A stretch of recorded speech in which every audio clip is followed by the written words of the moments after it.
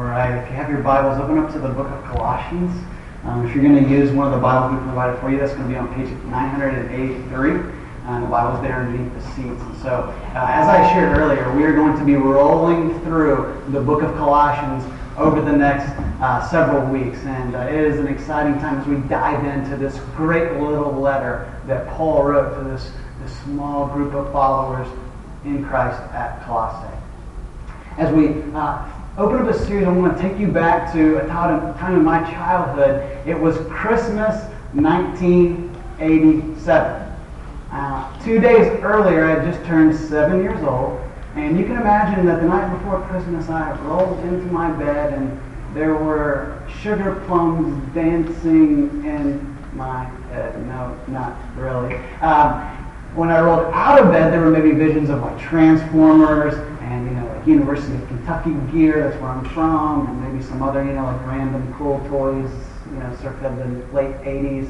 And so you can imagine the excitement, right? Every kid at Christmas, they cannot wait to go into the area, maybe living room, dining room, where the Christmas tree is located. And so I go to the Christmas tree, and I'm kind of checking everything out, right? And I'm noticing that my sister hit the jackpot. I mean, she just I'm seeing Barbie dolls and a little car, all kinds of stuff. And I'm looking over at my side of the tree, and it's quite thin. I'm thinking, man, what happened here? Is this like Dollar Store Central? What just happened here to my side of the tree? And so I'm kind of trying to be a good kid, right? I'm trying to be thankful and happy for my sister, and not complain. And all the while I'm just thinking on the inside, this is injustice. What on earth just happened here? And then my parents said, "Hey Tanner, are you ready for breakfast yet?"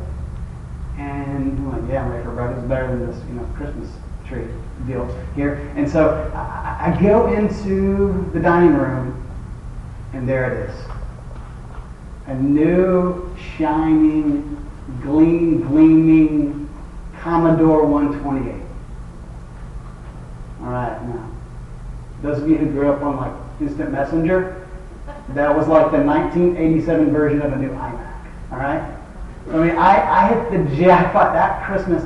I got a brand new computer. Okay, Google it when you get home later today. Commodore 128. This was my gift. So I run over there. I sit down. I'm sitting in front of my new computer. Best Christmas ever. And in the ensuing moments, what do you think that I did? Did I go over to my sister and put my arm around my sister who's a few years old and say, "Hey, thanks, Courtney, big sis. You're awesome. Thanks for getting me this computer"? No. Did I call up my kindergarten teacher and say, "Hey, I can't believe how generous you are. Thanks for sending this computer to my house. This is awesome"? No. After I kind of got over the shock, what did I do? I went to my parents, who were responsible for me getting the sweet new Commodore 128. And this is a small picture of what Paul does in the book of Colossians. And we're going to open up this first chapter. What Paul is going to do is this. He's not going to thank, Epaphras, who took the gospel to the Colossians. He's not going to even thank the Colossians themselves. He's not going to thank Timothy. He's not going to thank anyone else. But he's going to thank God. Because God is responsible for what we're going to look at this morning, the advance of the gospel. Now, why would we choose this book to study through as really the first book in the life of our church? We're going to just roll through a book and really study it. Well, it's this. It's because this young church had the same need that I believe this young church has today. And that is, we need to be founded upon the sufficiency and the supremacy of Christ. You see, there were these false teachers in Colossae. Okay, some people refer to this as the Colossian heresy. It was kind of a mix of Judaistic teaching on the one hand, as we'll see as we study throughout this, that would say you have to keep certain commands to be accepted by God. Christ isn't sufficient. He's not supreme. And on the other hand, there was this kind of developing incipient Gnosticism. And you say, what on earth is that? It was a philosophy of thought that said Everything that's kind of spiritual and material is good, but everything that's material is evil, is bad. And added to that, Gnostics believe that you kind of had to have these special professors that would give you the secret knowledge in order to be able to relate and to know God.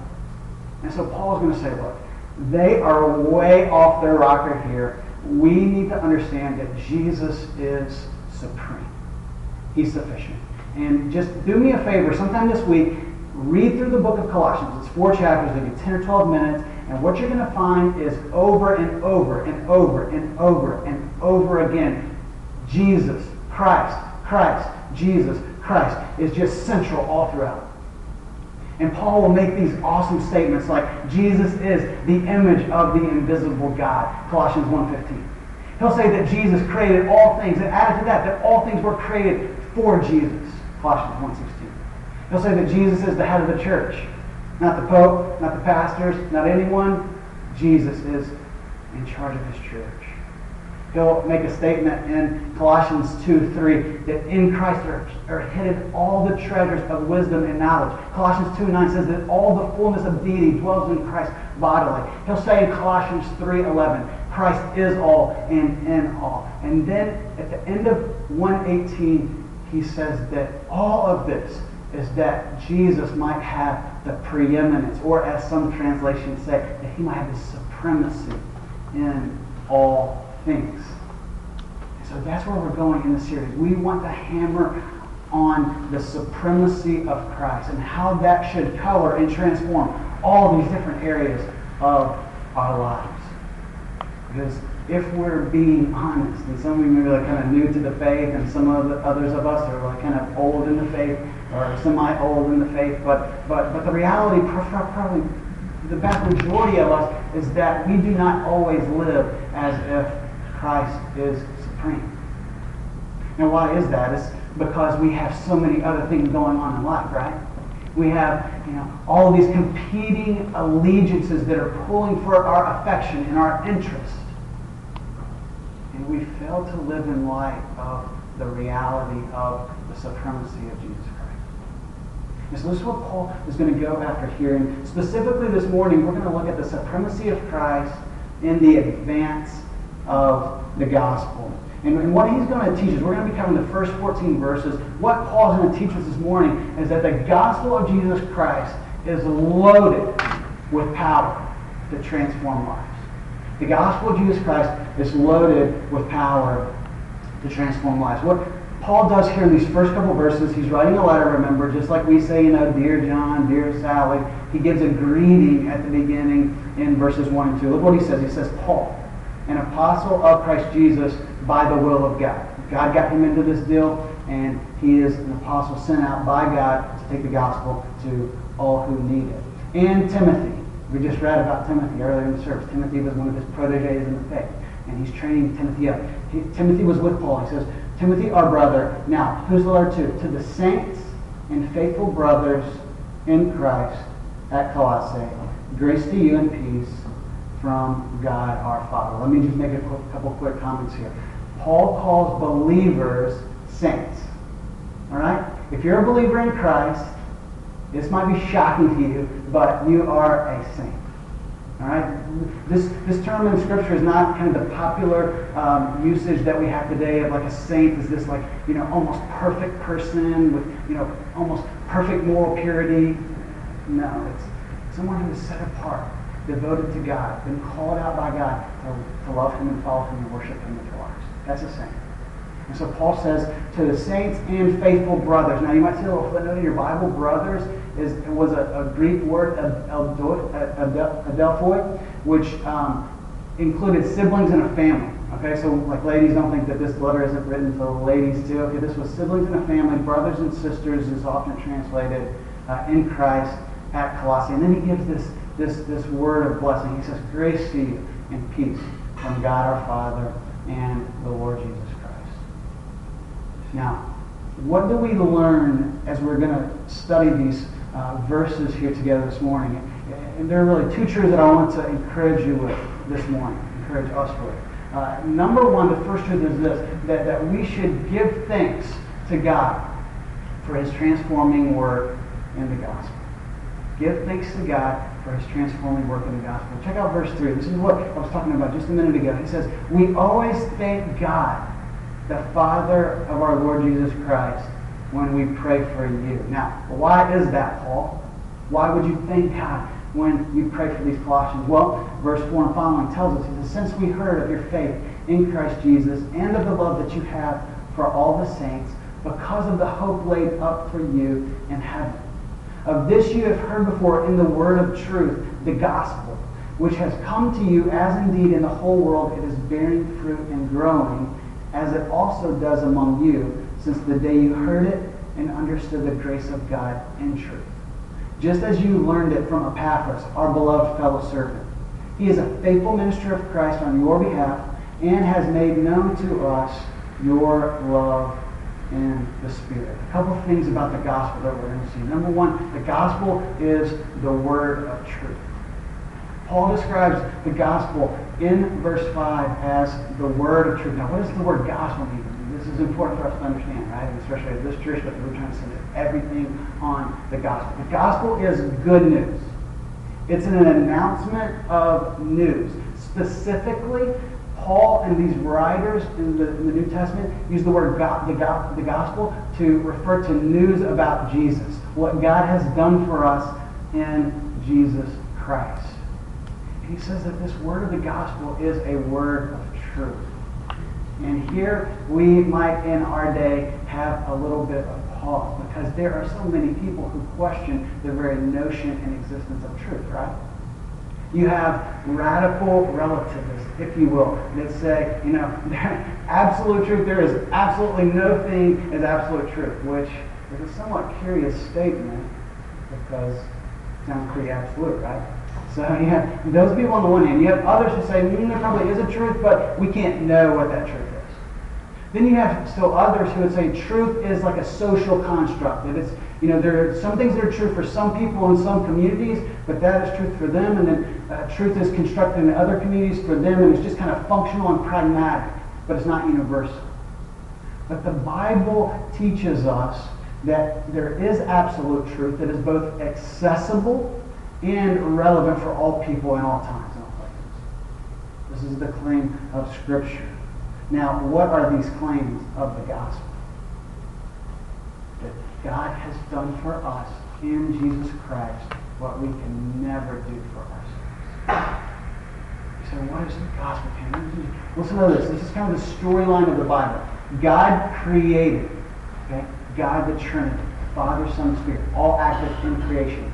He created the world and everything in it. And why did he create it? Well, as God, as nothing more supreme or glorious than God, he created everything to point to his glory, to light him up, to show how great that he is.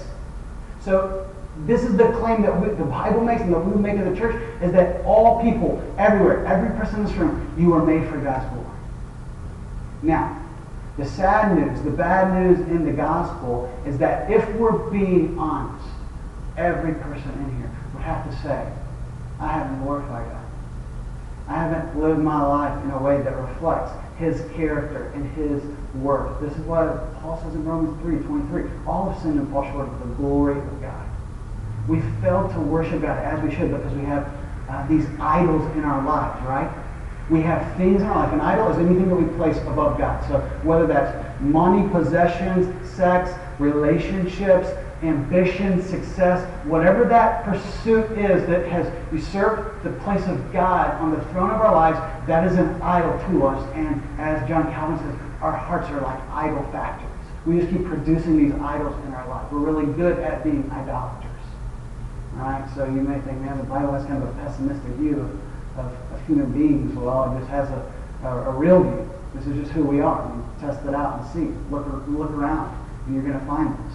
People aren't worshiping God with their life. I said, well, then I thought the gospel was good news. Well, how do you get there? Well, God does for us in Christ what we can never do to ourselves. He pursues us. He sends Jesus to be the perfect worshiper who always fulfilled righteousness. He always did the right thing. Where we failed, Jesus succeeded and lived out the truth of God so that he could be the perfect sacrifice on the cross for the sins of the world. So why did Jesus die? He died so that he might be a substitute. Where I deserve death and condemnation and judgment, Jesus took that upon himself in the cross. That is the meaning of the cross. Added to that, on the third day after his death, he rose again, triumphing over. We sing the song about, "O church, arise and put your armor on." I mean, what is all that about? It's about the fact that Christ, in the cross and his resurrection, triumphed over sin, Satan, and all the works of the world. Okay? And so then, for all who believe and trust in Jesus and embrace him as the Lord of their life, they can be right with God. They can be redeemed to be now a worshiper of God. Their sin no longer has to separate them. They no longer have to experience spiritual death in this life and eternal death in the life to come. This is what the Bible says the gospel is. And so, let me just pause and say, have you ever heard this before? And if so, have you embraced this? Because it would just be fine with me if we just kind of shut down this whole series and this whole sermon. And if we just had to stop right here so that people could really get this. This is the most important message. That you know Jesus and follow Jesus and love Jesus and worship him with your life. So that is the gospel. And Paul is jacked up about what God is doing in the gospel because these Colossians have received this. It says that he has heard of their faith in Christ. They have faith in Jesus. That is how a person is saved by God's grace, through faith in Christ and what he's done, not in what they can do to earn their way to God, which is the distinction between Christianity and all other religions. Got it? So Paul gives thanks because the gospel, the word of truth, has come to them, but also because the gospel is pregnant with the power to transform people's lives. The gospel brings transformation. And we see this in a variety of ways. Look at verse 4. It says that they have love for all the saints because of the hope laid up for them in heaven.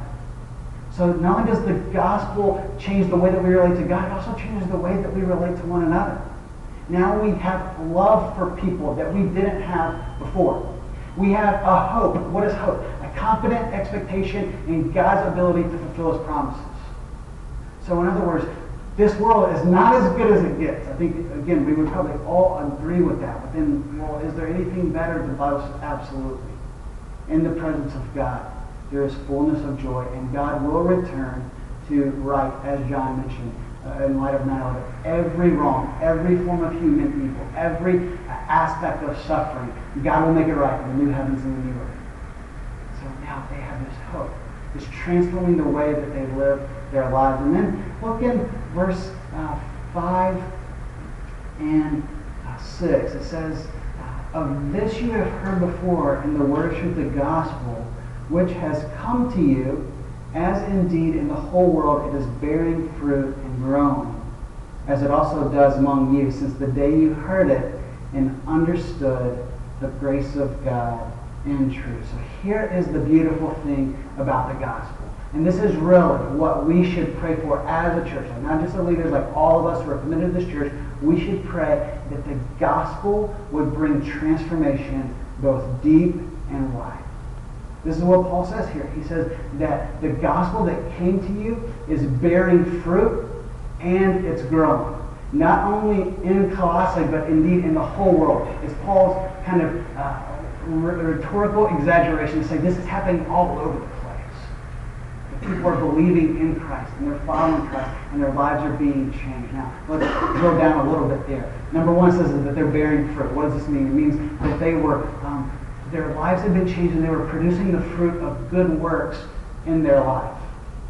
They were producing the fruit of the Spirit. We find in Galatians 5, where it says that the fruit of the Spirit is love, joy, peace, patience, kindness, goodness, gentleness, faithfulness, self-control. That all these things were coming out of their lives. And if you're here this morning and you're not a follower of Christ, let me just encourage you that the gospel brings change in your life. It's a whole new worldview. It's a whole new way of life. And so for those of you who may be wrestling with this, we're inviting you to a new way of life. We're inviting you to a love that you've never experienced before and a love that you've never given before. We're inviting you to peace that transcends all understanding. We're inviting you to a God who is perfectly in control. Even when the most evil forms of suffering are experienced in your life, here's the beautiful thing about Christians. As we live out our faith properly, we sleep really well at night. We don't have to worry because God is in control. He's king. And so Paul says that they're bearing fruit, they're displaying the gospel to those around them. And then he also says that it's growing. In other words, it's spreading. That more and more people are coming to embrace Christ as their Lord and Savior. So again, this is what we want to see happen in Jesus Christ. That happens in Jesus. We want to see in Redemption Hill. All right? We want to see the gospel transform our lives and give growth that is both deep and wide. So, you know, the Redemption Hill is a big church. I hope that we grow in a biblical way. So if we grow in a biblical way, we will both grow simultaneously deeper into what it means to live like Jesus, and we will necessarily grow numerically because people are coming to faith in Christ and wanting to be a part of this whole deal. And so before we move on, let's just ask the question, how does the gospel then break into people's lives? How does this happen? And from the divine perspective, we know that it happens by God's grace, right? This is what Paul says. I mean, when we weren't pursuing God, God was pursuing us. That's grace. But then, added to that, we see from the human perspective that there was this man in verse 7 named Epaphras who took the gospel to the Colossians. Look in verse 7 and 8. It says that they learned this gospel from Epaphras, our beloved fellow servant. He is a faithful minister of Christ on your behalf and has made known to us your love in the Spirit. And so this guy, Epaphras, he probably became a follower of Christ during Paul's missionary stay at the city called Ephesus. All right, it was about 100 miles from Colossae. So there is a good probability that Epaphras came to receive the gospel when Paul was at Ephesus. Now, Epaphras, like a good follower of Christ, didn't just receive it, but he decided to take what he had received and then give it away. And so he goes to Colossae and Laodicea and Hierapolis, and he starts to tell people about Jesus, which is, by the way, what we ought to be doing as believers in Christ. Right? I mean, if this is good news, shouldn't we want to share it with people? I mean, I know it's not like particularly popular today. I mean, I was just at a coffee shop a few months ago, and the lady found out that I was a pastor, right? So that's always interesting. And she said, you know what I really appreciate about you? You don't try to proselytize. I was thinking, wow, am I blowing it here? Or is this, maybe a good thing? And so here's the deal. Here's the encouragement. We can live out our faith. And we can actually share the gospel in a loving, humble, and even persuasive way. In a way that doesn't come across as a jerk. All right? It's not as if we, take our Bibles, especially like big ones like this, and have to whack people over the head with the gospel. We can actually share the gospel just in everyday conversation. Think about this week, 9/11 today. Is there anything in that news story that maybe you could share the gospel out of? I mean, are there matters of life and death?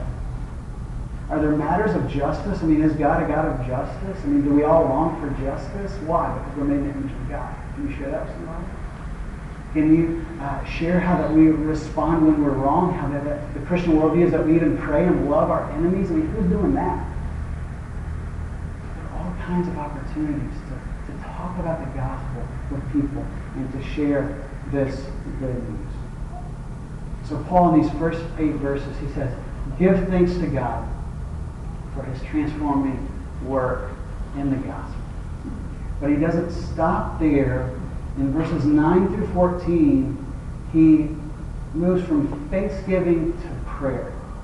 And in verses 3 through 8, he was thanking God for what God had done in the gospel. In verses 9 through 14, he was going to pray that that work would continue. All right, so here's the second encouragement. Not only do we give thanks, but we are to pray that people would live for the pleasure and glory of God. Let's read these verses together. verses 9 through 14. He says this, "And so, from the day we heard, we have not ceased to pray for you, asking that you may be filled with the knowledge of His will and all spiritual wisdom and understanding, so as to walk in a manner worthy of the Lord, fully pleasing to Him, bearing fruit in every good work, and increasing in the knowledge of God. May you be strengthened with all power, according to His glorious might, for all endurance and patience with joy, giving thanks to the Father who has qualified you to share in the inheritance of the saints in light. He has delivered us from the domain of darkness and transferred us to the kingdom of His beloved Son, in whom we have redemption, the forgiveness of sins." Now, let's just break this down very briefly. What is the heart of Paul's prayer? Well, first he makes this request. He asks God, this is a great way to pray, by the way, that God would fill them with the knowledge of His will. That's the primary request here. Now, why does he do this? Is because he wants them to live for, it says, walk in a manner worthy of the Lord, fully pleasing in respect. So to summarize that, so that they would live for the pleasure and glory of God. Now, how? How do we do this? I mean, in the Greek, the New Testament was written in Greek. 9 through 14 are one sentence. Okay, Paul could really put some words together. And so there are actually 4 participles that modify how that they can walk in a manner worthy of the Lord. And here it is. They can bear fruit in every good work. They increase in the knowledge of God. They're strengthened to persevere. And finally, they can give thanks for the gospel. Now, let's spend some time breaking this down a little more in depth. Number 1, he prays that they would be filled with the knowledge of His will. To be filled is to be completely controlled, totally controlled by what? By the knowledge of His will. And again, kind of today, sometimes we're thinking about discerning God's will, and so we're asking these huge questions in life, like, where should I go to school? Should I move to this city? Who should I marry? Who should I date? All these big questions, right? And that is not exactly what Paul has in mind. All right? Paul has in mind a knowledge of His will in the sense that we would ethically live out the will of God and His will for our lives. All right? It doesn't necessarily exclude the other, but the primary idea here is that we would live our lives in such a way that we reflect the character of God. Now, he goes on to clarify this, and he says, in all spiritual wisdom and understanding, in verse 9. So why does he clarify? Why does he qualify it? Because there are situations in our everyday life, right, where we don't have maybe a command in the Bible, because the Bible is our authority for life and practice. We believe that God has spoken in the Bible. That's why we preach the Bible and talk about the Bible and hold it up as really valuable. But the Bible might not tell you, hey, when you go to class on Tuesday, you need to say this to that person, or act in a certain way to that person, or respond to your professor in a certain way when they then kind of a smart aleck to your question that you just asked. And so it takes spiritual wisdom and understanding to know how to apply the principles and truths of the Bible. And so this is what Paul says, that he prays that they would be filled with the knowledge of His will and all spiritual wisdom and understanding. Now, why? So that they might walk in a manner, verse 10, walk in a manner worthy of the Lord, fully pleasing to Him. So this is the purpose of this. Why would you pray for your brothers and sisters in Christ to be filled with the knowledge of His will? It's so that their life might reflect the worth of God and be pleasing to God. I love what one of my mentors in seminary, Dr. Danny Aiken, says when he was asked the question, how would you summarize your philosophy of life in 10 words or less? And this is what he says. He says, all that matters in life is that you please God. Think about that. All that matters in life is that you please God. Don't you think if you live your life for the pleasure of God, that kind of all these other details in life will probably be worked out as well? That's what Jesus says in the Gospels. And so he prays this prayer for them to be filled with the knowledge of His will so that they would walk in a manner worthy of God. And then how does this happen? Well, there are 4 ways, all right? And they're coming up here on the screen. Number 1, bear fruit in every good work. It says bearing fruit in verse 10 in every good work. So let's define a good work. What is a good work? It's any good thing that you do that reflects the character of God and the will of God. Any good thing that you do. So let's not put limits on this. It's not just walking in the lady across the street. It's not just being, kind to your roommate or your spouse. It's any good thing that you do that reflects the character and the will of God. And why would Paul be about this? Well, it's because a living and active faith, a true faith, is going to necessarily produce good works.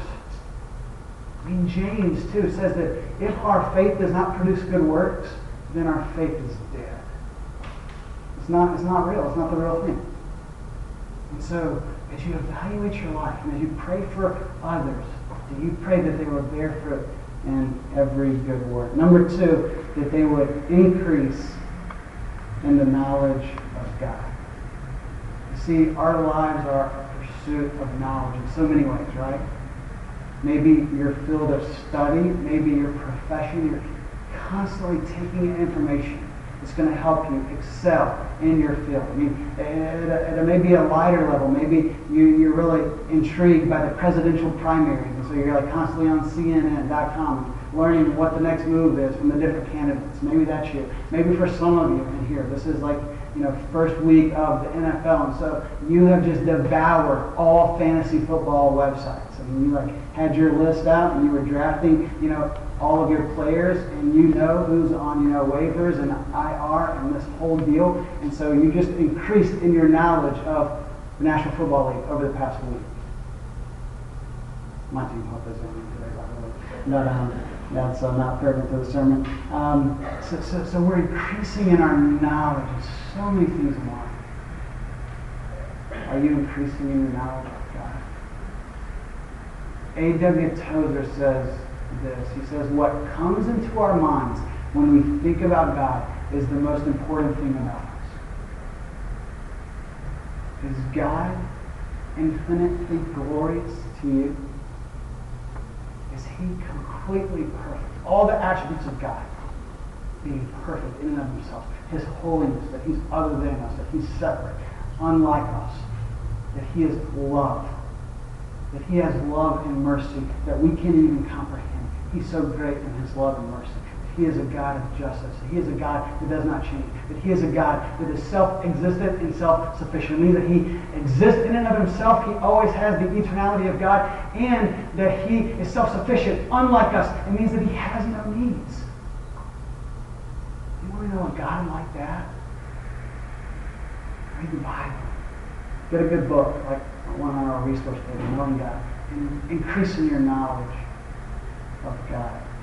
Number 3, he prays that they would be strengthened to persevere. Look back in verse 11. This is an awesome prayer, right? Paul's not like, he's not just taking a kind of a light approach to prayer here. He says, may they be strengthened with all power according to His glorious might for all endurance and patience with joy. So let me summarize this. In other words, Paul doesn't just ask that they would do all these things and bear good fruit and engage in good works and increase in knowledge of God, but he actually prays that God would give them the strength to actually carry those things out. This is what the New Testament teaches us, and what St. Augustine has this awesome quote where he says to God in a prayer, he says, God, command whatever you will, but give what you command. Got it? Command whatever you will, but give what you command. In other words, ask me to do whatever you want me to do, but give me the strength to do it. And that's what He does. Why? Because the gospel is a gospel of grace. Not just to get us into the Christian life, but to keep us in the Christian life. So Paul prays that they would be strengthened to persevere. And then finally, in verse 12 and following, he prays that they would give thanks for the gospel. And you can see how his prayer for them is reflective of what's already happening in their life. And you say, well, why is that? I mean, it seems almost contradictory. Paul, you've already said this is going on in their life. Why would you pray for these very same things to keep happening in their life? And it's because Paul Paul is not complacent. He's not just willing to sit back and kind of relax and coast. Paul wants more of Christ, more love, more mercy to all people, more glory to God. And so Paul says, keep increasing in these things that you're already experiencing because of the gospel.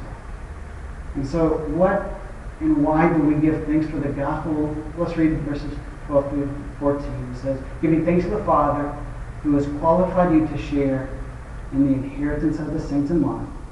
He has delivered us from the domain of darkness and transferred us to the kingdom of His beloved Son, in whom we have redemption, the forgiveness of sins. Really quickly here, God has qualified us to share in an inheritance. So if we belong to the family of God, we have an inheritance that awaits us, that's better than any inheritance we could possibly, receive on this earth. Untold blessings, the totality of God's blessings to His people, we will receive it in Christ. Number two, He has delivered us from this domain of darkness, where we used to live not for God, our lives not for God. Now He has transferred us. He has given us a new address, so that now we belong to the kingdom of His Son. Now that we submit to the rule and reign of Christ in our lives, and we experience all the blessings that come from living for Jesus. And then number three, it says we have redemption, the forgiveness of our sins. So why would we want to name our church Redemption Hill Church? Because we understand that in the cross, on this hill outside of Jerusalem, where Jesus paid the price for my sin and your sin, so that if you would believe in Him, you might have life, you might be reconciled to God. So redemption is the idea that we are liberated from our slavery to sin and living for ourselves in the world. And now Christ has unchained our shackles so that we might now live for Him and follow Him and love Him and worship Him. And we can have our sins forgiven. I mean, our lives, when we don't live to God's glory, it's an offense to God. Because God is perfect and He's perfectly holy. And yet, in Christ, this is amazing. Not just your past sins, not just your present sins, but even your future sins, and they are many. They can all be wiped clean, as if you never committed one. So God, in the gospel, redeems us, forgives us of our sin, justifies us in Christ, counts us righteous in His Son because of what Christ has done for us. And so, do you ever pray the Scripture? I mean, do you ever pick it up like John did in our corporate prayer and just say, God, I pray that Jesse and Way and Meg and Wanda would be filled with the knowledge of your love, and all spiritual wisdom and understanding, so as to walk in men worthy of full of pleasing, bearing fruit in knowledge, increasing in knowledge. Can you sort of pray that? It's a great way to pray. And even added to that, you can use these phrases and they can be trigger points, right? So I pray that Lucy and Micah and Jean and Alice and Mark would be strengthened with all power to endure for you, to live out their faith today. When they're tempted and tired, that they would persevere in the faith so that they might live in a way that's pleasing to you. This is what Paul has done in these opening verses. He has given this word of thanks for how the gospel has changed their lives, and yet he's not content for them just to stay there. He wants to see them continue on, progressing and advancing. And the good news is this, that the gospel is on an unstoppable advance. It's been that way for 2,000 years, and that's not going to change anytime soon. Just read Acts 5. This Pharisee who wasn't about the gospel said, you know what, man? All these people who want to persecute Christians, if this thing is not of God, it will fail. But if it is of God, you won't be able to stop it. In fact, you'll find yourself fighting against God. So the church is on an unstoppable advance. The question is this a reality in your life? Do you see change in your life? Have you received Christ? Does your life look different today than it did 2 years ago, 5 years ago, 10 years ago, after meeting Jesus? That should be our prayer as a church. We would grow deep and wide for the sake of the glory of God. In Jesus Christ, let's pray. Father, thank you for this morning. Thank you for the truth of your word. Thank you for the transformative power that the gospel brings to us. And Lord, thank you that it's already happening in the life of this church. Wow, you're doing an awesome work here. And we just want to give you thanks and praise and pray that it will only continue in a greater ways. And so, Lord, as we conclude our time and reflect on what we've heard, may we sing with joy in light of who you are and what you've done in our lives. And may we be motivated, Lord, to live differently for you this week because of your good grace to us in Christ.